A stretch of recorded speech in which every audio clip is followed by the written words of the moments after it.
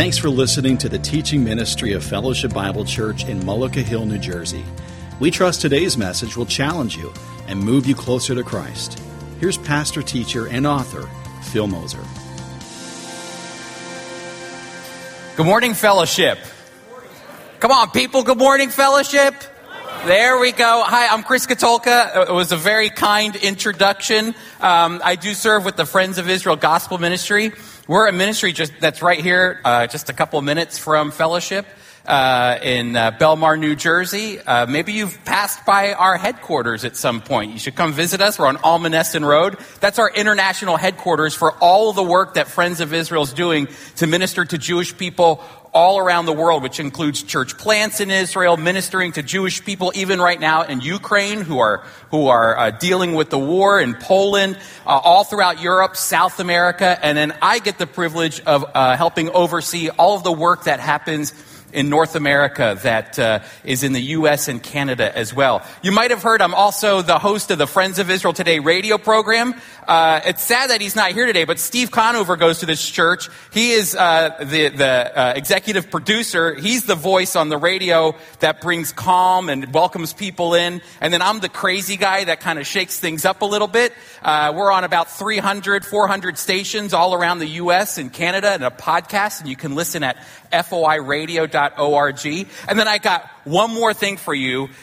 We have our magazine, Israel My Glory. I don't know if anybody gets Israel My Glory magazine, but this magazine has been in production since 1942. It's read by people all around the world. If you're interested in learning more about Israel and the Jewish people, how they fit into the Bible, why they matter to God biblically, this is a great magazine to pick up. I have a few outside that you can take home. Please, one per family if you don't mind. And you can go to israelmyglory.org. If you've never subscribed to this magazine before, we'll give you a 1-year free subscription. That's 6 issues that will come to your house, or you can get our digital version. But that's Israel My Glory. And this is actually a very important magazine because it talks about anti-Semitism, which is the hatred of the Jewish people. And then while you're on your way out, you can also get plugged into the ways that you can learn about Israel and the Jewish people through our many programs that we have at Friends of Israel that either teach you online through our FOI Equip class, which is all on this card here, and you can take this card. I've got plenty out there. But ways to not only learn online, but also to get involved. Do you all know that you live in one of the largest Jewish populations in the world right here in the Northeast Corridor? I mean, honestly, Brooklyn is basically the Jerusalem of the Northeast. And so if you ever want to see Jewish life and experience it firsthand, we'd love to take you on one of our trips called the Encounter Program, where we'll take you into the Hasidic sections of Brooklyn, and we'll introduce you to the Jewish community that's right here in your backyard in South Jersey. People fly from all over the country to come here to experience that. Well, it's right in your backyard, so maybe you'll want to get involved, and you can pick up a card and find ways that you can connect with Friends of Israel. All right, so if you have your Bibles, turn with me to Acts chapter 2. I had a dilemma here on what to call this sermon, okay? It was a struggle, an internal struggle. I landed on Peter's truth bombs to Israel, okay? But I also was thinking maybe we should call this sermon inception because it's a sermon in a sermon, you know? Like the movie Inception, a dream within a dream. Well, this is a sermon within a sermon because Peter, he preached a sermon, and I'm telling you, I should just read the sermon to you and call it a day, and then you go home. But we're going to unpack it a little bit, and we're going to show you because Peter begins to preach. As you're going to Acts chapter 2, I want to share with you the way that I see the book of Acts, and maybe it will help you as you and Pastor Moser and the rest of the teaching team are going to lead you through Acts. I see Acts like this, and maybe this will help a little bit. You know, Jesus ascends into heaven, and he says, you're going to go to the disciples, you're going to go from Jerusalem to Judea, Samaria, and then to the ends of the earth. And I think a lot of times what happens is when people begin to think, okay, Jerusalem, Judea, Samaria, to the ends of the earth, we're taking this gospel and we're going out, that it's almost like an arrow that's pointing us out of Jerusalem. We're leaving Jerusalem. We're getting out of this old city. This old way of doing things. That's then. This is now. And we're going to move out of this place. That's what Jesus is doing. He's breaking us out. Well, he is breaking us out to bring the gospel, but I see the book of Acts a little bit differently than an arrow that's leaving Jerusalem and going to the world. I see the book of Acts more like a dartboard. And there's these concentric circles that are going around the bullseye. And I see what's happening here in the book of Acts is that as the apostles, especially when you get to Paul, but we're starting in Jerusalem today. We're in Jerusalem as we're starting. So Jerusalem, Judea, Samaria, then the ends of the earth. What I see happening is that the book of Acts is the story of the early church going out into the world, but pointing people back to Jerusalem. It's not that we're leaving this old city and getting out of here. It's, hey, we need to tell the world that the King came. The King has come. The Apostle Paul is going to be the perfect example of all of this because he's willing to wait in jail for 2 years in Caesarea, which is in Israel. For 2 years, he's willing to be an innocent man in jail to go where? To go to Rome. Why? Why would he do that to himself? He's an innocent man. They all knew he was innocent. But he was willing to be in jail for 2 years for the opportunity to go to Rome, which was the center of the world at that time. When we talk about going to the ends of the earth, Rome is the center of the ends of the earth. And you know exactly what Paul wanted to do? He wanted to go face to face with Caesar, to let Caesar know something. I know you think you're the king of the world, but I have to tell you something. The King of Kings has come, and he's not here in Rome. He's coming back to Jerusalem. His feet will touch down on the Mount of Olives, and you're going to want to be on his side. I want to share with you the good news. As the head of the whole world, which Caesar was at that time, I want to tell you something. All that you think you are, it's not real. The true king is coming to Jerusalem. So when you're going through Acts, remember these concentric circles of the world, and all of them point back to Jerusalem because the king, Jesus isn't coming back to Philadelphia. Go Eagles. Okay, great. That's fantastic. Praise the Lord. But I'm going to tell you something. He's not coming back to Philadelphia, the cradle of liberty. He's not coming back to New York City. He's not coming back to Shanghai. He's not coming back to London. He's coming back to Jerusalem. Do you remember in Acts chapter 1 when the disciples are staring, like Jesus ascends into heaven and the disciples are going up, or Jesus is going up and the disciples are going, what is going on right now? Did not see this coming. Angels appear to the disciples and say, don't be dismayed. Don't be upset. Don't be surprised. In the same way he ascended is the same way he's returning. He's coming back to this mountain. Do you remember what mountain they were on? The Mount of Olives. So really, Jerusalem was the centerpiece, is the centerpiece even today. I can take you to Jerusalem today. We can go there. I can put you on the Mount of Olives. And then he's coming back again to Jerusalem. This was the entire story. What are we doing here as the church? We're pointing people to the fact that the king has come and he's coming again.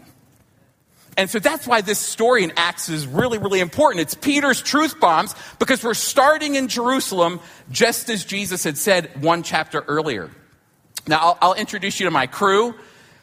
I'm going to owe them money after this because there's been a transition in this joke that I usually tell about them because my wife's like, you can't tell this joke anymore. And then a friend said, well, you could tell the joke, but you just got to pay them every time you say it, okay? So I'm going to owe my kids money now. It's like a copyrighted situation. But I call them the 4 horsemen of the apocalypse, okay? And my kids don't like that at all. They're like, you got to stop saying that. But they still are the 4 horsemen of the apocalypse, like as much as they act like they're not. I have a whole routine that I like to do on it, but that's for when we get to the book of Revelation and Phil Mosier calls me back. But that's my daughter, Olive. My twin sons, pray for us, please, okay? My twin sons, Cohen and Preston. And then Levi woke me up this morning and says, please tell all your new friends I said hello. So that's Levi down there. And then my wife, Karen, she wishes she could be here too, but we couldn't make it. But that's our crew, and I'm thankful to be here. So Peter's truth bombs to Israel. Let's start off with this before we get to Acts chapter 2. Peter is speaking. The reason this sermon, as you read it, you're not going to think much about it. But this sermon actually begins, it's really important. It begins to the Jewish people. Paul even says this. Listen to Romans chapter 1, verse 16. Maybe you've heard this passage before. Romans 1:16. For I am not ashamed of the gospel, Paul says.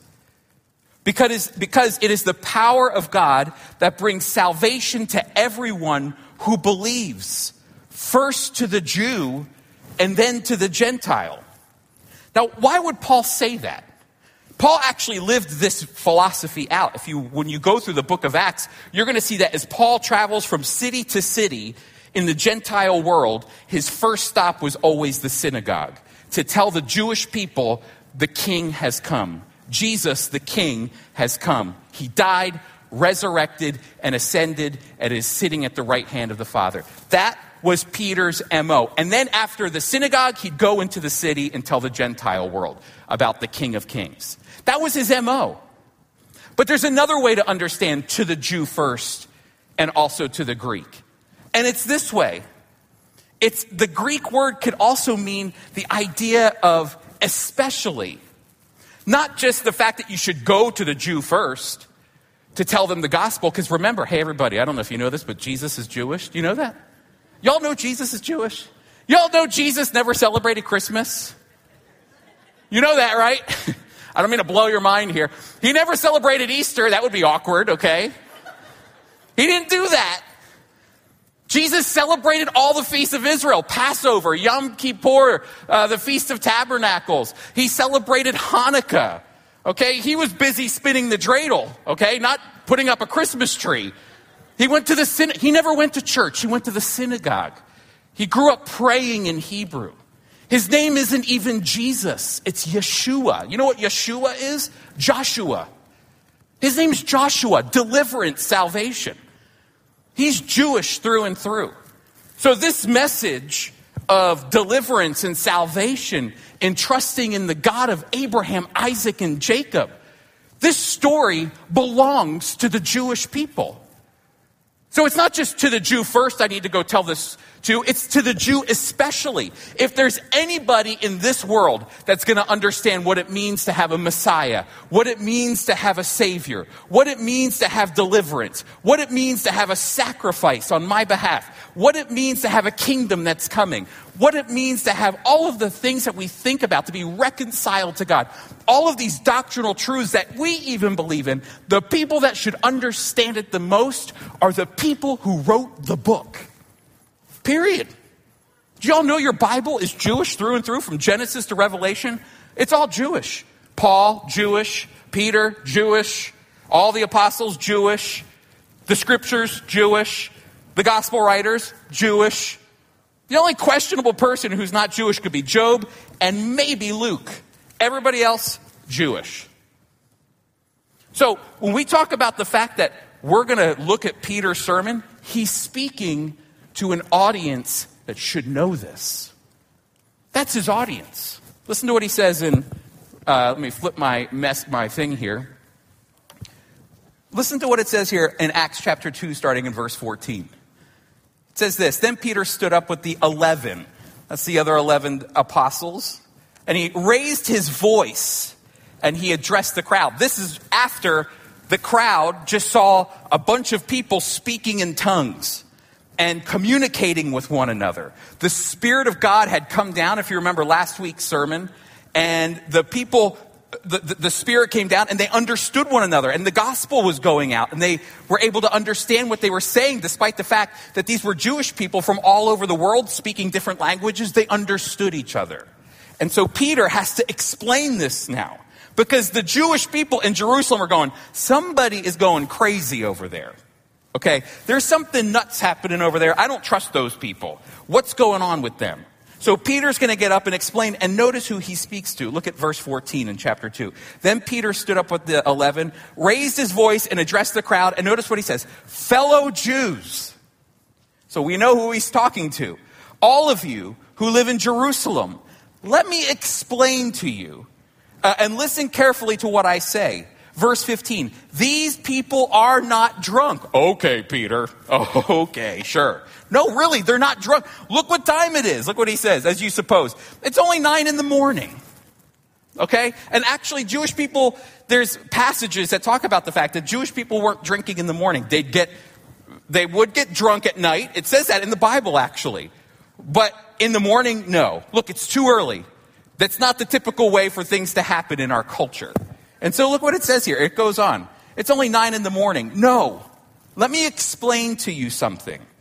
Because remember, they're seeing this event happen. The Spirit of God has come down in Acts chapter 2. People are understanding each other. It's a sign of what God is doing. And now Peter's going to say, I want to connect you to the events that are taking place. You Jewish people, you should know this. You should know these truths because you grew up going to synagogue. You grew up hearing the rabbis teach. You grew up hearing the Haftarah in the synagogue. Haftarah are the prophets. They would hear the prophets. When Jesus even got up in the synagogue, he was the one reading the Haftarah when he read Isaiah 42, and he talked about the Spirit of God is on me, claiming to be the Messiah. That was a very common portion of the synagogue service. So they understood these stories. They understood they should have understood what God was doing. And now Peter's going to preach to point them to the truth of what they are seeing happening in their midst. And look what it says. No, this is what was spoken by the prophet Joel. In the last days, God says, I will pour my Spirit out on all people. Your sons and daughters will prophesy. Your young men will see visions. Your old men will dream dreams. Even on my servants, both men and women, I will pour out my Spirit in those days. And they will prophesy. And I will show my wonders in the heavens above and the signs on the earth below. Blood and fire and billows of smoke. The sun will be turned to darkness and the moon to blood before the coming of the great and glorious day of the Lord. And anyone who calls on the name of the Lord will be saved. Do you know what Peter is saying to the Jewish people who are going, what's going on here? Something weird is happening here. He's telling them, he's preaching to them, and he's saying, you know Joel. I know you know Joel. And you know what? We're living in the last days. Jesus has come. You're going to see he's going to explain who Jesus is in a moment in his sermon. But he's telling them, we're in the last days. This is it. The prophet Joel even says it right there in the text. In the last days, I will pour out my Spirit. Hey, can I show you something really quick? This is what Joel says. That's actually a beautiful relief of Joel right there, carved in ivory. But I want to show you something. The idea of the Holy Spirit is very fascinating. It's a development that happens throughout the Bible. You know, in the Old Testament saints didn't have the Holy Spirit. In fact, Moses in Numbers chapter 11, verse 29, he even says this, oh, I wish that everybody could be like me and have the Spirit of God. Oh, I really wish that. But they didn't. God only gave his Spirit to select people that he would use to minister to individuals. Moses was one of them. He received the Spirit of God, one individual. King David received the Spirit of God as the leader of the people of Israel. That's why a king in the Old Testament was called a Moshiach. Do you know that? A Moshiach in Hebrew is Messiah. All the kings of Israel were messiahs, even in the Old Testament, because they would anoint them with oil, and the oil would run down their head. And as that oil would come on their head, it was a symbol of the Holy Spirit of God coming on them. Maybe you've read a passage in Psalm 51 where David is repenting to God, and he says to God, do not take your Holy Spirit from me. He's actually saying, Lord, please don't take this kingship from me. You have given me the Spirit of God to be able to lead the people, but I've sinned against you so bad. Please don't remove it from me. So in the Old Testament, When you received the Holy Spirit, it was incredibly selective as to who God would choose. A prophet, a priest, maybe a king, or somebody like Moses, anybody leading, he would select to give the Holy Spirit. The amazing thing is that when Acts chapter 2 happens, Joel said, there's a day coming when God won't just select individual people to receive the Spirit. No, there's a day coming, as Joel says, when everyone will receive the Spirit.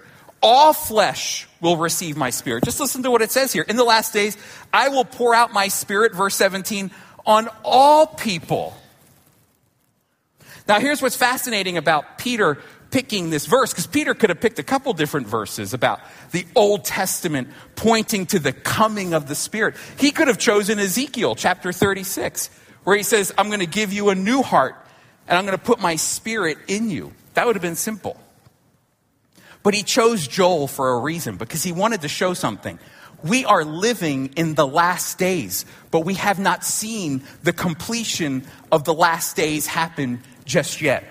And here's what I mean by that. When Jesus came and Peter's preaching this, I don't remember seeing the signs on the earth below. Blood and fire and billows of smoke. Anybody see that? I didn't see that yet. The sun will be turned to darkness, the moon to blood, before the coming of the great and glorious day of the Lord. Hey, can I tell you something? Peter's doing something brilliant here. He's saying the Spirit's being poured out. We're living in the last days. Folks, you are living in the last days. People come to me and they go, hey, Chris, when's Jesus coming back? I'm like, sorry, buddy, I ain't touching that with a 10-foot pole, okay? I don't know when Jesus is coming back, but I can tell you this much. We're living in the last days. We've been living in the last days for 2,000 years. Jesus is coming back at any moment. Do you know that? At any moment. It's his imminent return to Jerusalem. That's the beauty of what Peter did here. We are living in the last days. And I'm going to tell you something. If you've put your faith and trust in the Lord Jesus, you have the Holy Spirit. The body of Christ is unified through the work of the Holy Spirit in our lives. So when you're reading through Joel here, I love what Peter does. He says, the last days have been started, but there's something still yet to come. It's coming. And it's not going to be pretty. This is why Peter's going to develop this for the Jewish people, because he's saying the day of the Lord is coming. And they knew what the day of the Lord was. It was judgment. Judgment is coming. But God provided a way. Listen to what it says here. Let me show you really quick. If I can jump to the next one. Look at this. He goes on to explain in verse 22. Fellow Israelites, listen. Jesus of Nazareth was the man accredited to God, to you by miracles. You heard about this guy. He did miracles. He did wonders and signs which God did among you through him. As you yourselves know, this man was handed over to you by God's deliberate plan and foreknowledge. And you, with the help of the wicked men, put him to death by nailing him to a cross. But God raised him up from the dead, freeing him from the agony of death, because it was impossible for death to keep its hold on him.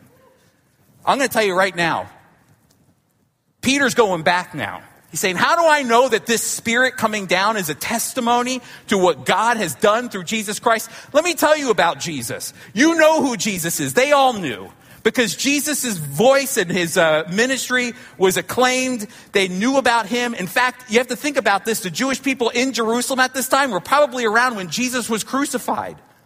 They know who Jesus is. And see, here's the problem. In the Jewish mind, they're going, now wait a minute here. We never expected our king, a Messiah, to come and die. So you're going to bring this king, and then the king goes on a cross and dies a sinner's death at the hands of the Romans? That's not our king. Nope. But I want you to see what Peter does, because he explains it perfectly. Look at this. He says this, if you go back, I get so excited I lose my place. Here we go in verse 23. This man was handed over to you, verse 23, by God's deliberate plan. Look what it says here. His deliberate plan, or his predetermined plan. And look what it says here. He goes on to say, and foreknowledge, and you with the help of wicked men put him to death by nailing him on the cross.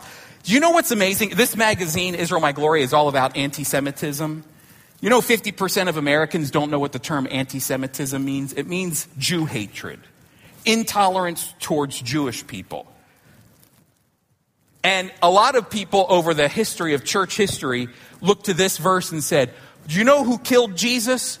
Jewish people. My grandmother tells me growing up in the church that in the Catholic church, going to Catholic school, she was taught Jews killed Jesus. And that they would say to Jewish people, you're Christ killers. That's called anti-Semitism. Because that's not what Peter's saying here. Look what it says here. If you go back, look what it says. It says this. God's deliberate plan, his predetermined plan, his foreknowledge for you was, look, with the help of wicked men, you both put him to death, nailing him on the cross. The wicked men that Peter's talking about in the Greek are lawless men. Who are lawless people? Well, people without law. Who's without the law? Gentiles. So you Jewish people, you got together with the Gentile people, and the whole world put Jesus on the cross. This isn't just about Jewish people doing wrong. The whole gospel account is about the fact that the Jewish people conspired with the Gentiles, and the Gentiles got together, and all of them, and the nails went into Jesus' hands. And who was it that put them there? It was a Gentile that put the nails in Jesus' hands, and it was the Jewish people that wanted to see him there. It was the whole world putting Jesus on the cross. But don't be mistaken, Jewish people. See, you're sitting there thinking, oh my goodness, this couldn't have happened this way. Our Messiah wasn't intended to die. Well, that's the way you might think, but see, God had a plan. God's foreknowledge already saw it. Don't be mistaken, Jewish people. Look what I have up here. The idea of predetermined plan is the idea of God is in control. God was in control of this thing the whole time. If you're mistaken in thinking, oh, no, that's not our Messiah, he died. Nope, God knew exactly what he was doing. He was the one in control. Or even the idea of the foreknowledge of God is divine perspective. In God's divine perspective, not your human perspective, in God's divine perspective, God knew exactly what he was doing, putting Jesus on the cross. And Jesus, think about this, had the confidence to go to the cross. And that's when Peter turns to Psalm 16. Listen to this in Psalm 16. He quotes like a good pastor quoting the Bible in a sermon. This is Peter using a proof text to explain that Jesus had confidence going to the cross because he knew God would raise him from the dead. Jesus isn't dead. He's alive. Why is the Spirit come down? Why are these people speaking this way to one another? Why do you think they're drunk when they're not? Because see, Jesus came. And he resurrected. Look what it says, Psalm 16. I saw the Lord always before me because he is at my right hand. I will not be shaken. The whole psalm in Psalm 16 opens with confidence, confidence, confidence in God.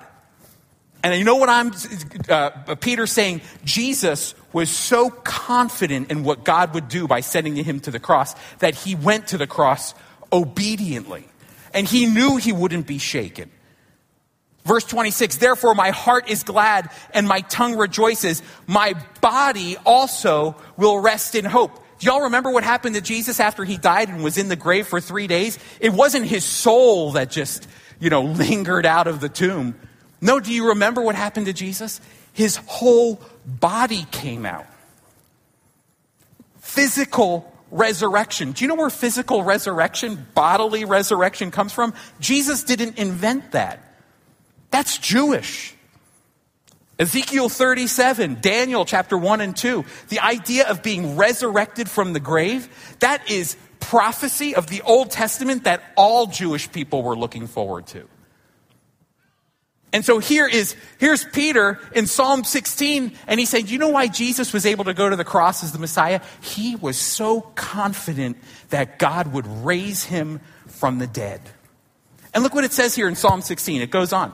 He says, my body will also rest in hope because you will not abandon me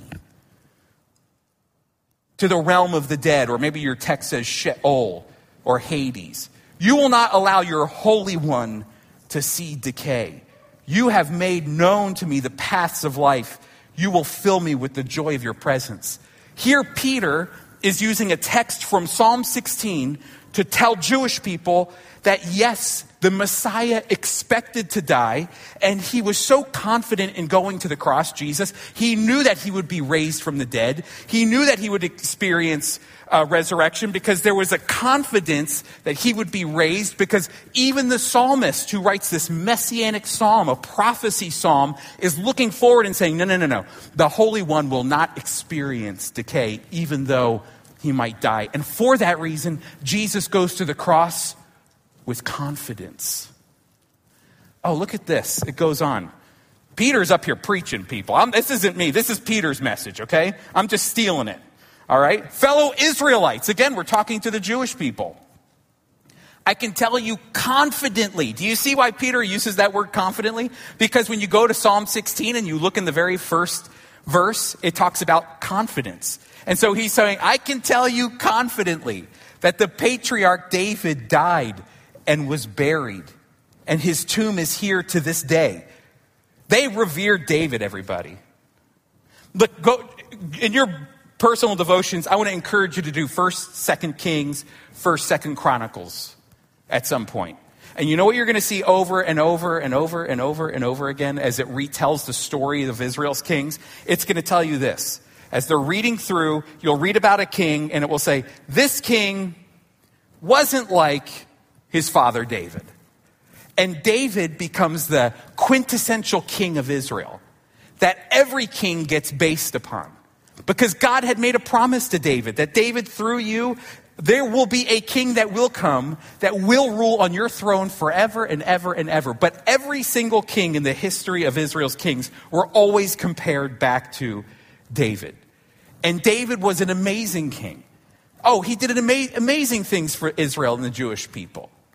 Despite his sin, God still used him. He was a man after God's own heart. But look what it says here in the text. It says, I can confidently tell you this much, that our patriarch David died and was buried, and his tomb is here to this day.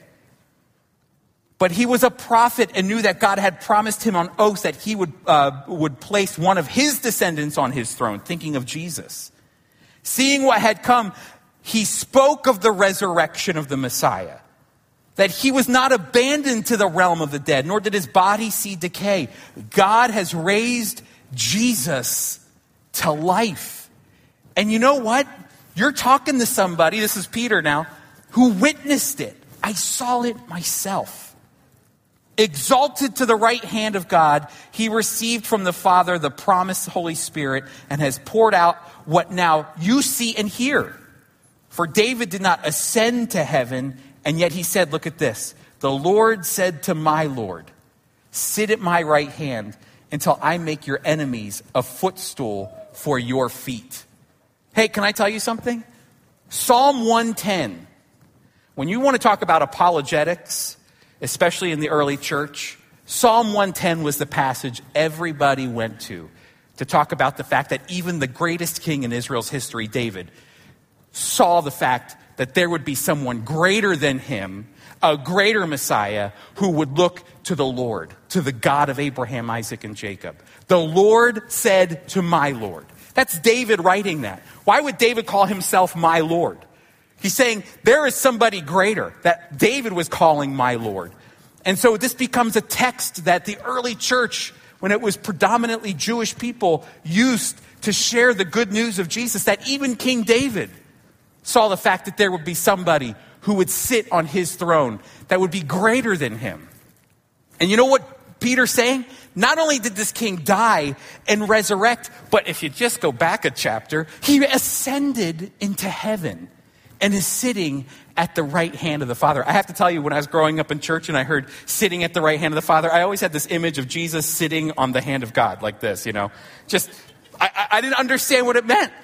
But you know what? It's not that Jesus is sitting here. To sit at your right hand means that God has given Jesus all authority and power and dominion to rule over every nation and tongue and tribe to the glory of his name forever and ever. That's exactly what the Jewish people thought about the Jewish king that would come, the Messiah that would come. I have to, let's see okay, good. I have a few seconds here. Listen to this. I want you to hear Psalm 72, one of my favorite Psalms, to give you an idea of what Jewish people thought about the coming king of Israel. Listen to this. Psalm 72, endow the king with your justice, O God, the royal son with your righteousness. May he judge your people in righteousness, your afflicted ones with justice. May the mountains bring prosperity to the people, the hills the fruit of righteousness. May he defend the king of Israel. That's what they're talking about here. And I think they're pointing, the writer of the psalm is pointing to Jesus. May he defend the afflicted among the people, save the children of the needy. May he crush the oppressor. May he endure as long as the sun and as long as the moon through all generations. Listen to this. Psalm 72 verse 8. May he rule from sea to sea and from the river to the ends of the earth. In the Old Testament, they already were thinking that the Jewish king, the Jewish Messiah, would one day rule over every nation, tribe, and tongue forever and ever.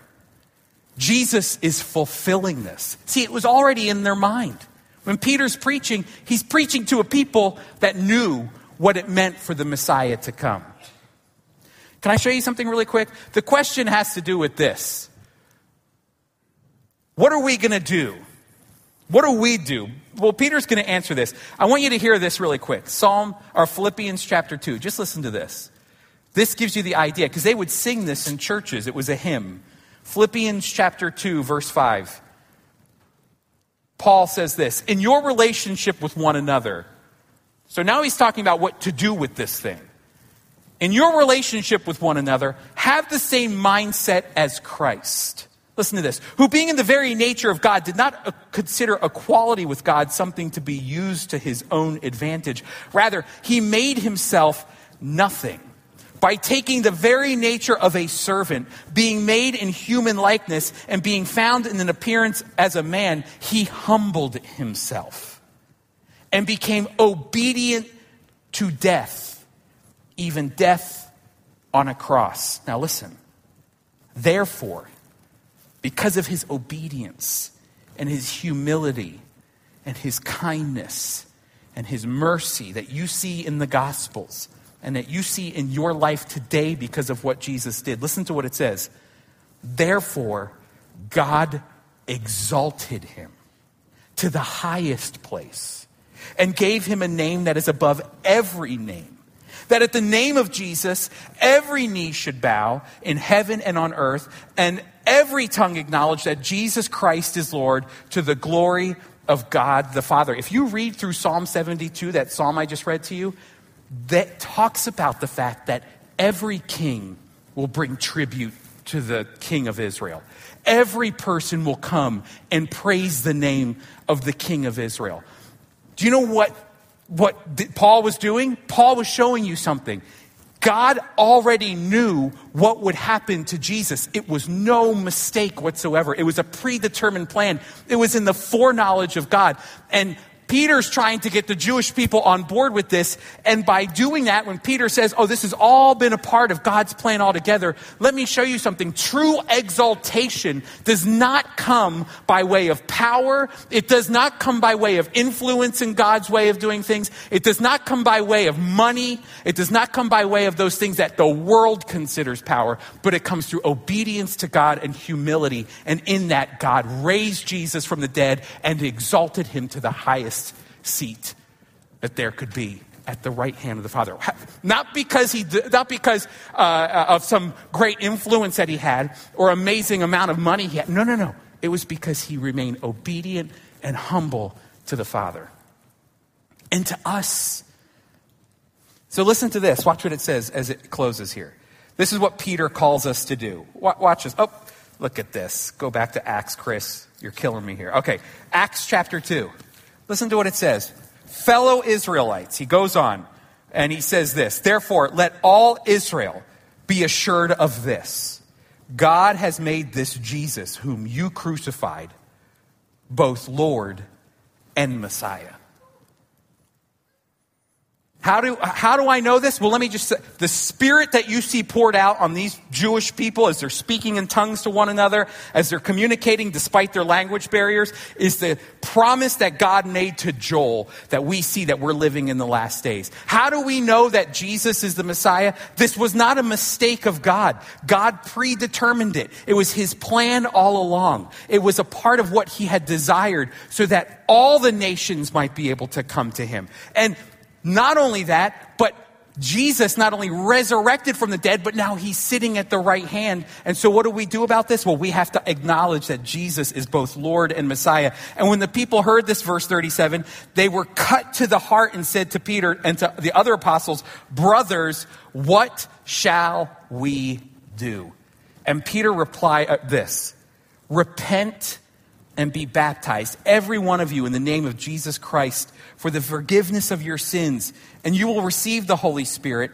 And the promise is for you and for your children and for all who are far off, for all whom the Lord our God will call." And listen, the gospel went out. 3,000 people were saved that day from Peter's preaching.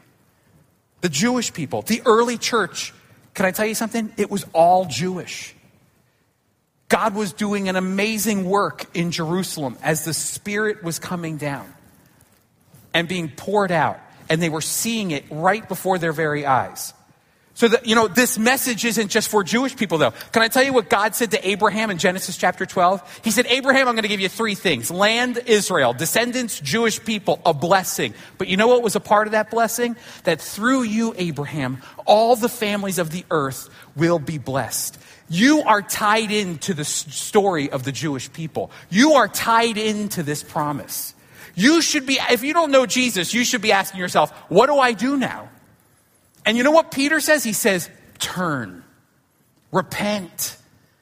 God's provided a way for the forgiveness of sins. You don't have to carry the burden of sin any longer. Christ paid for it on the cross. You can just simply turn to God and you will receive the promise that God made back in the Old Testament for you even right now, 2,000 years later, the coming of the Holy Spirit in your life so that you might live according to what the scriptures teach, that the Holy Spirit would guide you, lead you as you yield to the Spirit. As you study God's word, you will be transformed into the image of his Son. You will be conformed into the image of his Son. But Peter says this, it all starts with one thing. Turn, repent. If you don't know Jesus, I promise you, it's not complicated. It's not a contract that you need to sign. Just come and repent, turn. Lord, forgive me of my sins. I'm tired of carrying them with me wherever I go. My shame, my guilt. Jesus takes care of it when you come to the foot of the cross. He's paid for it. Can I show you something for the Christian? Y'all might have heard this verse before. Oh, not that one. We just read that one. This one. "And we know that all things work together for good for those who love God, who are called according to his purpose, because those whom he foreknew, he also predestined to be conformed to the image of his Son, that his Son would be the firstborn among many brothers and sisters." Hey, can I tell you something? This fits in. See, there's a link between the suffering and all that Jesus had gone through and the exaltation. There's a link between him and you. Sometimes when we read that passage, we know that all things work together for good. We think, I should be having a good life right now. And that's not what Paul was saying, and that's not what Peter was saying. But that as a Christian, we live with hope in the future. That God has predestined these things. Just as he predestined Jesus to suffer and to live a life of suffering, and in his obedience, in his suffering, was raised from the dead and was exalted once and for all. Look what it says here. The same for you and me, that even in this world, as we're going through our daily life, as we're honoring God and trying to obey God by the yielding to the Holy Spirit, that all good things will work out. Why? Because we don't live for this time. We live for a hope that's coming. We are living in the last days, Peter says. And in our last days, we are remembering this isn't what we're living for. The suffering that you might be going, I don't feel like this is good, God. I'm suffering right now, or I'm dealing with a difficult issue in my life, or there's someone that's suffering in my family. But see, when Paul is writing this in Romans chapter 8, he's not thinking about this present time. He's thinking about what's coming in the future. That even in all the suffering and agony that maybe you're dealing with even right now, God will explain it when we arrive, and he will show you how it got worked out for the good as he shows you the complete plan. Just as in Jesus in his suffering, we suffer along with him in understanding that there is a hope. There is exaltation for you as well, for those who remain obedient and humble to God's calling in their life. These are Peter's truth bombs to Israel. They were lost. They were deceived by the religious leaders. They needed hope. And they saw right before their very eyes something happening. And as they saw what was going on with the Spirit coming down, people speaking in tongues, and they were going, what is going on here? Peter didn't just go, oh, we'll keep that on the down low. No, he used it as an opportunity to share the goodness of who Jesus, the Jewish Messiah, is to them, and where they can find forgiveness, hope, and eternal life. Father, thank you, Lord, for this amazing sermon, a sermon within a sermon, Lord, to just be able to read how Peter was communicating with his own people who should have known, Lord, and yet he was rooting them back to the promises of Joel and rooting them back to the hope found in the Psalms, the texts and the scriptures that even them as Jewish people should have known. And yet Peter showed the kindness of God in his sermon, that these people were probably there when Jesus went to the cross. And yet those people who were there and present and maybe even saying, crucify Jesus, crucify him, that God's grace and kindness is seen even in this moment. As Peter's saying, even now you can repent and turn to God and find forgiveness. That's the compassion of who you are and the mercy of who you are, Father. We love you, and thank you for these truths that we can gain from the book of Acts. In Jesus' name, amen. We trust you've been encouraged by today's lesson.